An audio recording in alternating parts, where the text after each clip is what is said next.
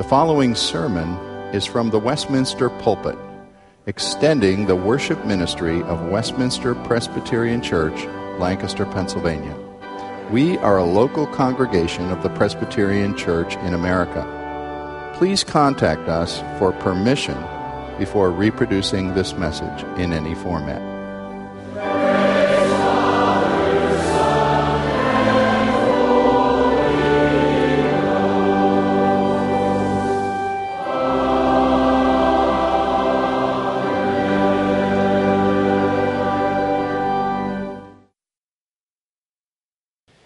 I invite you now to turn in your Bible to John chapter 1. When God spoke in the beginning, speaking creation into existence, He spoke, the very first thing God spoke into existence was light.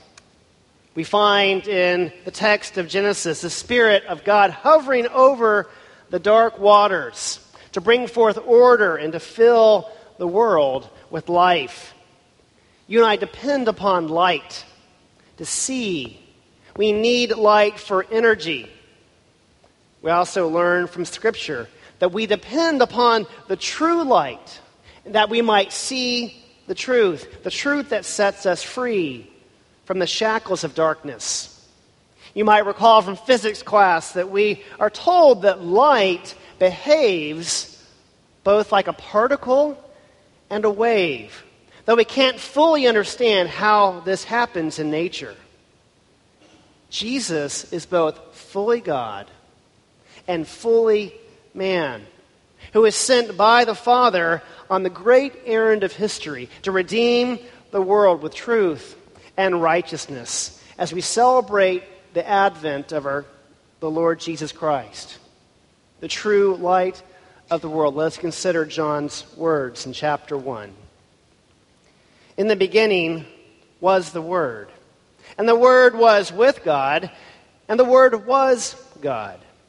He was in the beginning with God. All things were made through Him, and without Him was not anything made that was made. In Him was life, and the life was the light of men. The light shines in the darkness, and the darkness has not overcome it. There was a man sent from God whose name was John. He came as a witness to bear witness about the light, that all might believe through him. He was not the light, but came to bear witness about the light. The true light, which enlightens everyone, was coming into the world. He was in the world, and the world was made through him, yet the world did not know him. He came to his own, and his own people did not receive him. But to all who did receive him, who believed in his name, he gave the right to become children of God, who are born not of blood, nor of the will of the flesh, nor of the will of man, but of God. This is God's holy and inspired word. Father, we ask that you would shed light upon our minds and our hearts, that we might behold wondrous things out of this portion of your word. We ask in Jesus' name. Amen. On Halloween night many years ago, I was out trick-or-treating with my father and another friend and his father. I must have been 6 or 7 years old. And from house to house we went, offering our obligatory trick-or-treats in order to receive our reward of chocolate or hard candies. But our delightful adventure was cut short when we came upon a dark stretch of street that was without street lights, and my father let out a great yelp as he fell into a sewer that was missing the manhole cover. He managed to catch himself by his knee hitting the hard pavement of the street. He had stepped unawares into danger because of the lack of light. Well, my father managed to hobble his way back home a few blocks with the assistance of the other father. And this injury required not just ice, but also eventually arthroscopic knee surgery to correct the damage inflicted by this fall. My father was unable to avoid this pitfall for lack of light. Light alerts us to the presence of danger. God sent the light into a dark world to warn us of coming danger, the final judgment upon all people. This light is not only a warning, but it also is the very means of our deliverance from the destruction to come. In his introduction of the gospel, John reveals Jesus as the true light by way of revelation, righteousness, and a restored relationship with the living God. Revelation of Jesus Christ comes in a testimony of truth. The opening line, the opening verse of John's gospel makes an unmistakable allusion to the Genesis creation account in Genesis chapter 1. And here and beyond, John refers to Jesus as the Word, the light, the life. And John offers his testimony.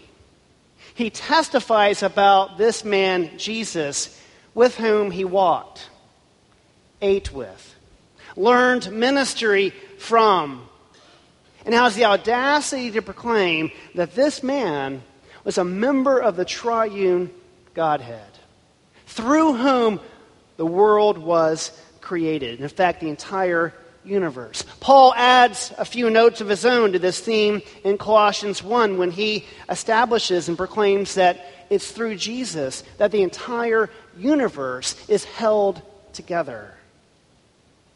God spoke light and life into his creation by means of the very second member of the Trinity, who is now sent to bring forth light and life for our redemption.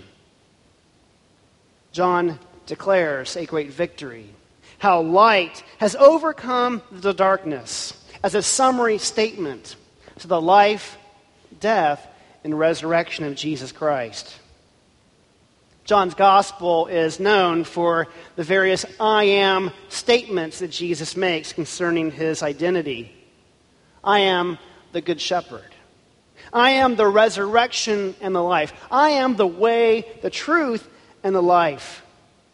But here in verse 9, in a summary form, John refers to Jesus as the true light. We live in a world filled with artificial lights.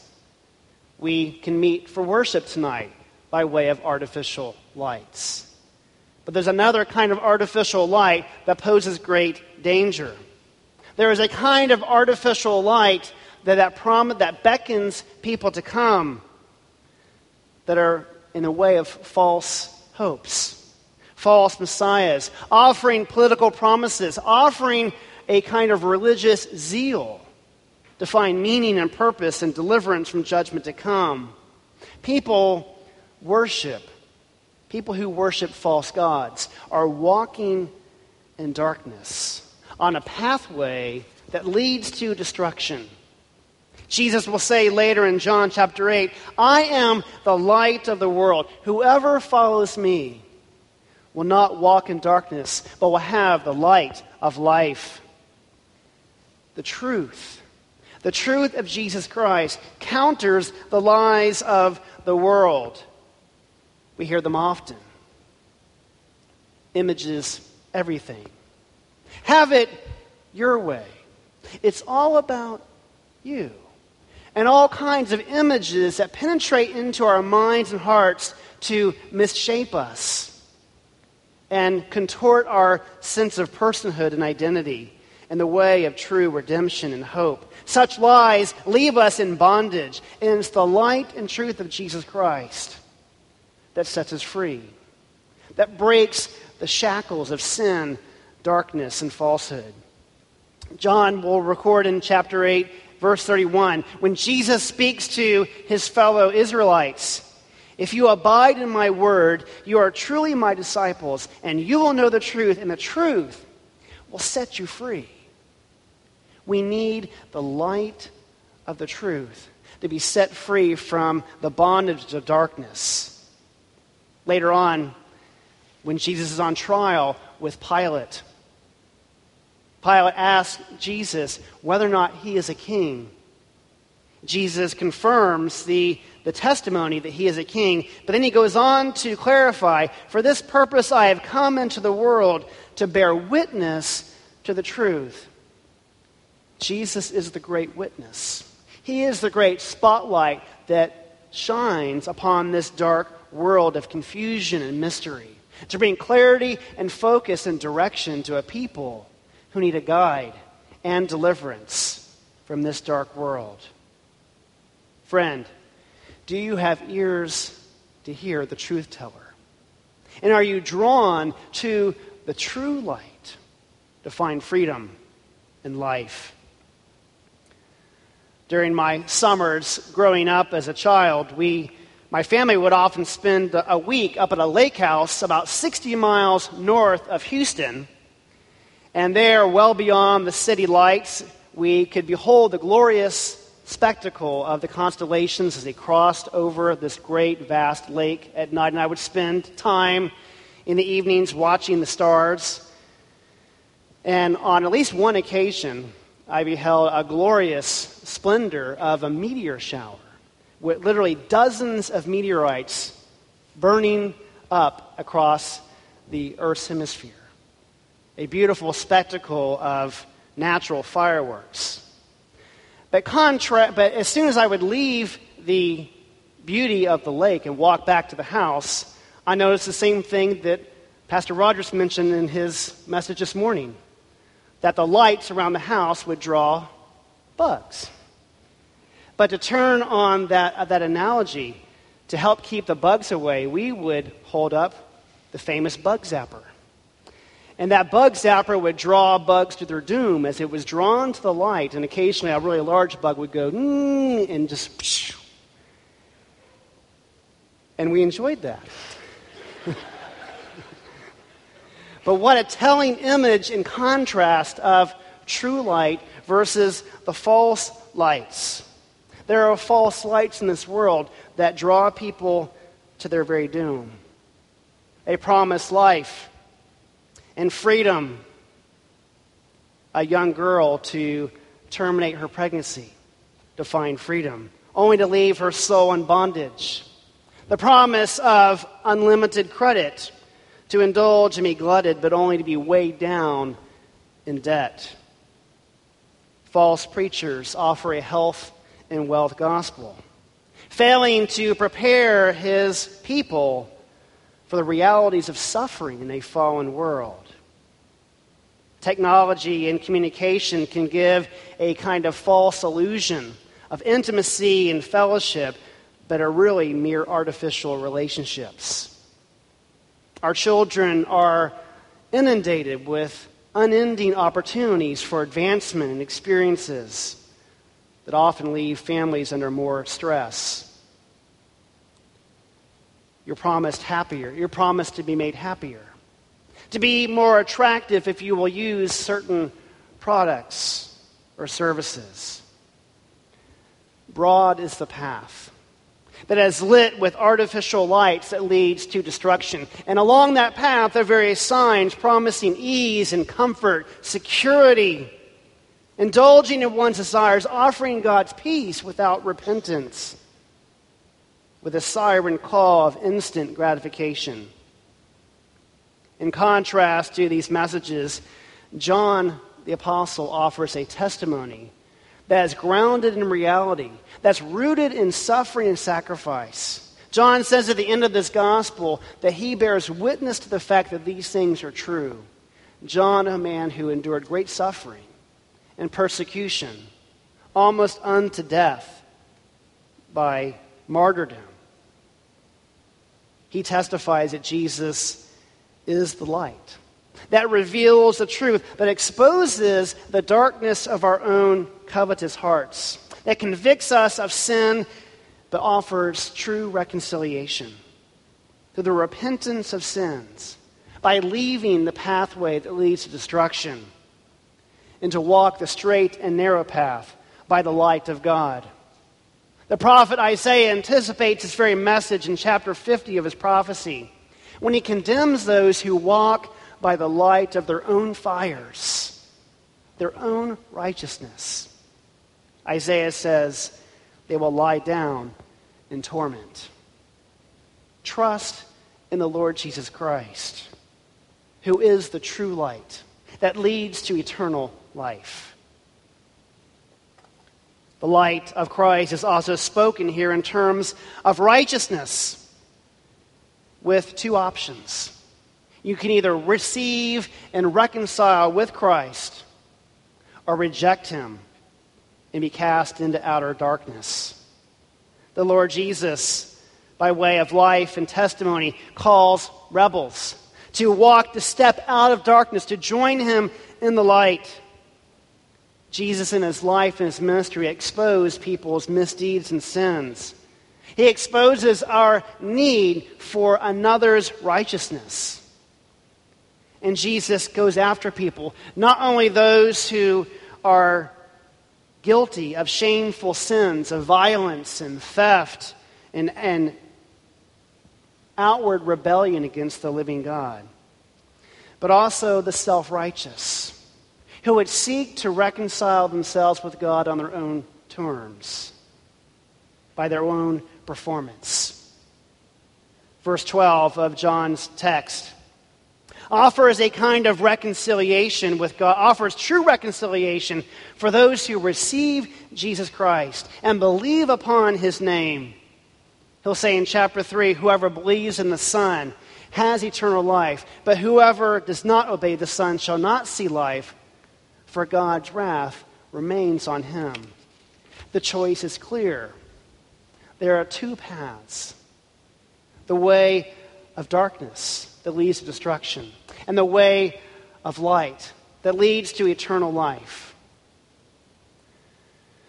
11 years ago, our daughter was born without the ability to see much light at all.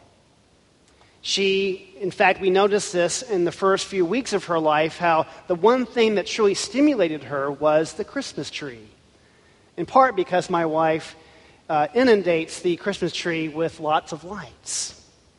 It wasn't until a few weeks later that we learned from our doctor that our daughter was born with cataracts and could not see much of anything. And so she required surgery, which we, by God's grace, were able to have surgery to open up her eyes, to allow light to penetrate and reach her optic nerves to give her vision and sight. Friend, you and I need the same thing. Every single one of us need cataract surgery. We need the eyes of our hearts enlightened, as Paul says in Ephesians 1:18. We need that cataract removed, that we might see, respond, and believe in the gospel message. John says that you must be born again. Not of flesh or of father's will, but born of God, born of the Spirit, as he will say again in chapter 3 of his gospel. Well, in contrast to those who receive the truth by the light of Jesus, there are those who reject the truth. It says here that though Jesus was in the world, and though it was through him that the world was made, those in the world did not receive him. Jesus came to his very own, but his own did not receive him. They did not even know him.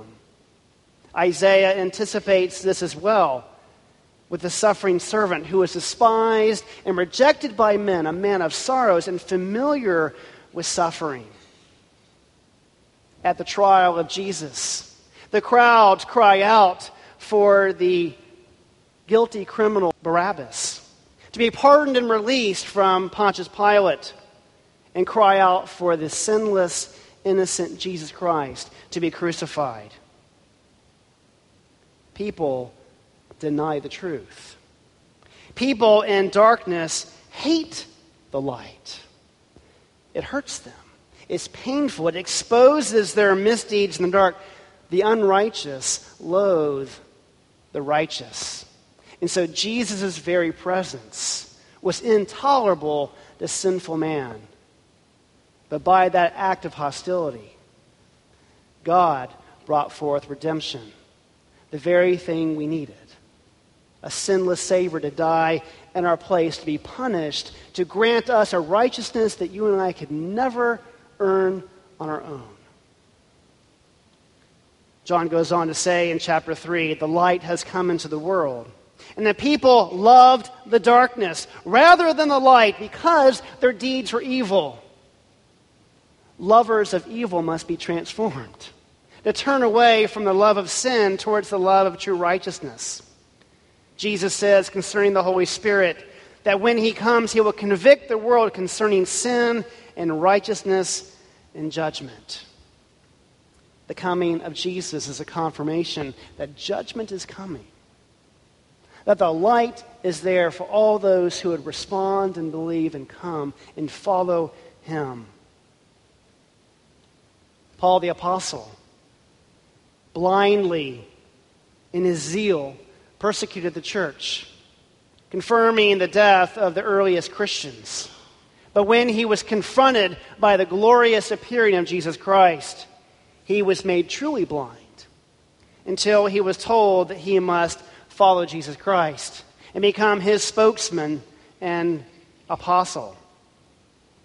The Apostle Paul was given the sight of faith and natural vision, that he might serve the Lord's purposes. Such are we, that each one of us need that kind of confrontation by the light of God revealed in Jesus Christ, that we might turn from the path of darkness and destruction and walk the path of light and righteousness. Recently, my wife received an ultrasound concerning the child that we're expecting in April. And we learned during the ultrasound that at 32 weeks, she could come back for another ultrasound in order to detect whether or not this unborn child is developing cataracts in the eyes. How amazing is that?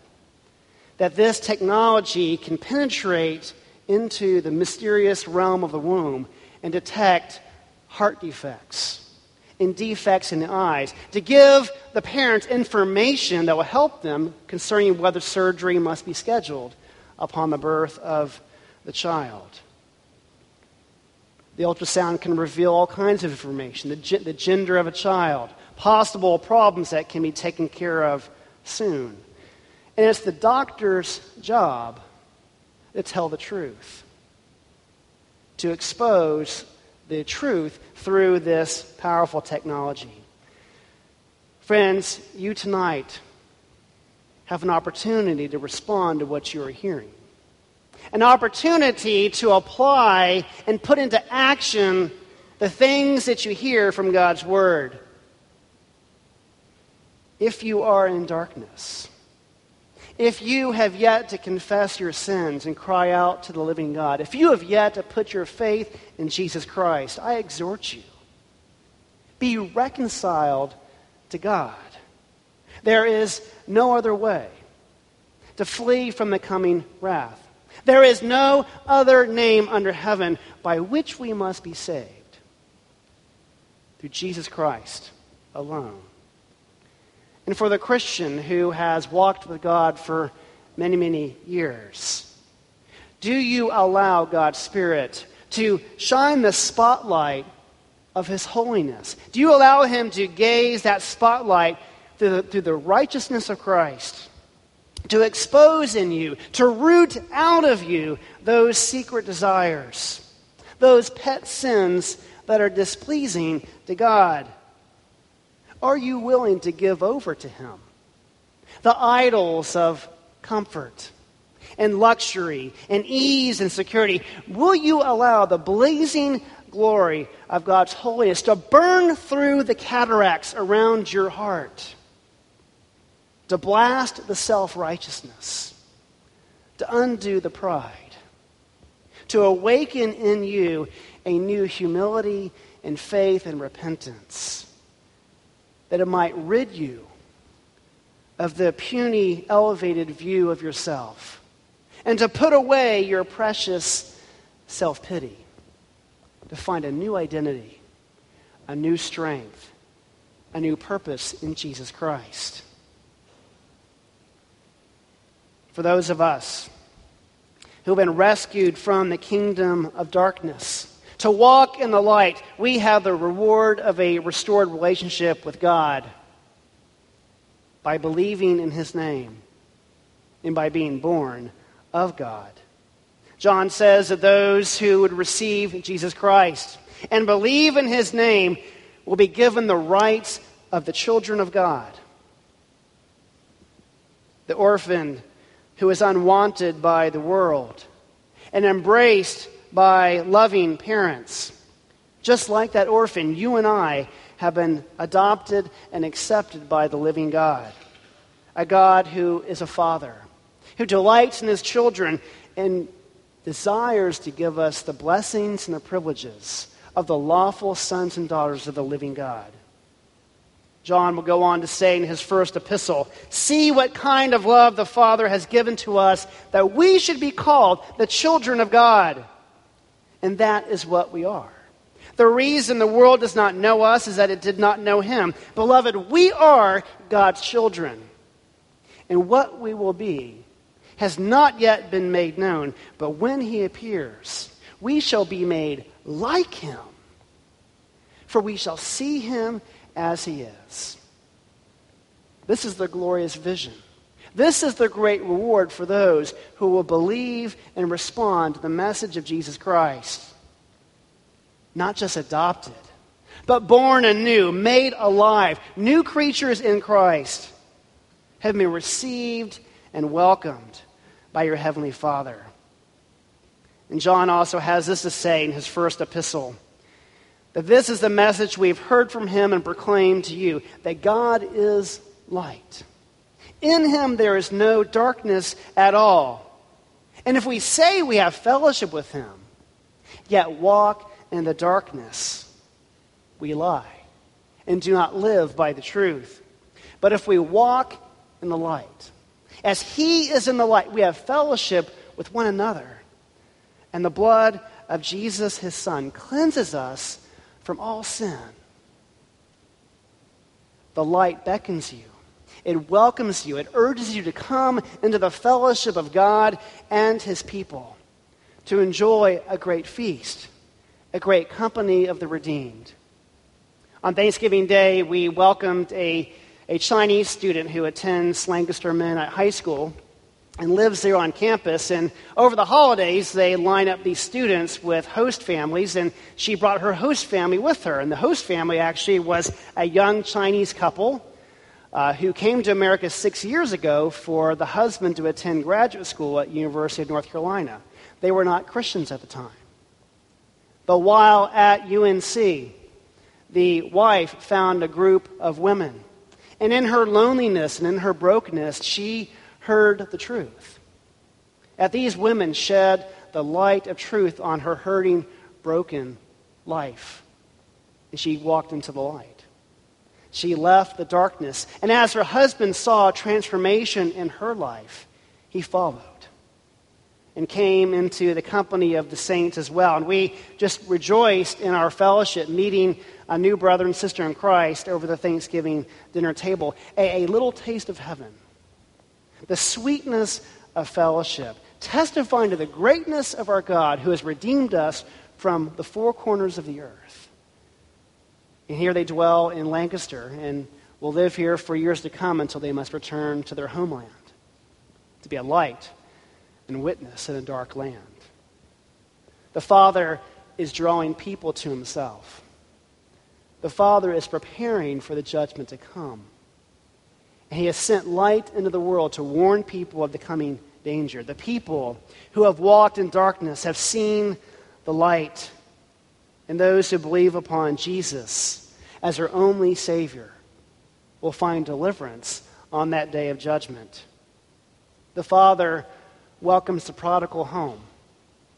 The one who will no longer hide his misdeeds in the darkness and the muck of this life, but will humbly confess his or her sins. The Father also invites the proud and the self-righteous who will finally humble himself and trust in Christ's righteousness alone and be reconciled to the Father. Jesus entered into this world, a vulnerable baby, to be the way, the truth, and the life, that we might flee the coming wrath and enter into the eternal kingdom of everlasting light. Back in October, the Northeast coast received the rude awakening of Hurricane Sandy as millions plunged into darkness. The Jersey Shore and New York City especially were ill-prepared for the great storm surge that wrecked homes and businesses and brought a public transportation system to its knees. This storm exposed many vulnerabilities. It also gave occasion for much sin, as looters and thieves went about stealing things like generators, as impatient people began fights waiting in long lines at the gas stations. A cosmopolitan people found themselves living in a third world condition. Hurricane Sandy, in every natural disaster, is a forewarning of the judgment to come. We live under the illusion of our security. Our artificial lights, our limited but very vulnerable power supplies. They all can come crashing down in a moment. Where will you find peace? Where will you find security? Where will you find light in the darkness? The false lights are everywhere. Do not be drawn to them.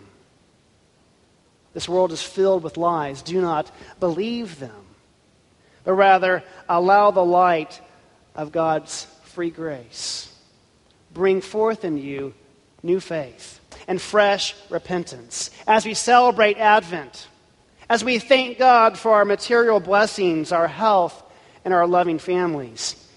May we rejoice even more. May you rejoice that your name is written in heaven. A world of love, a world of light, where the darkness will be snuffed out forever. Let's pray. Father, thank you for sending your Son, the light of the world, to deliver us from our darkness. We glorify and magnify his name, the Lord Jesus Christ. Amen.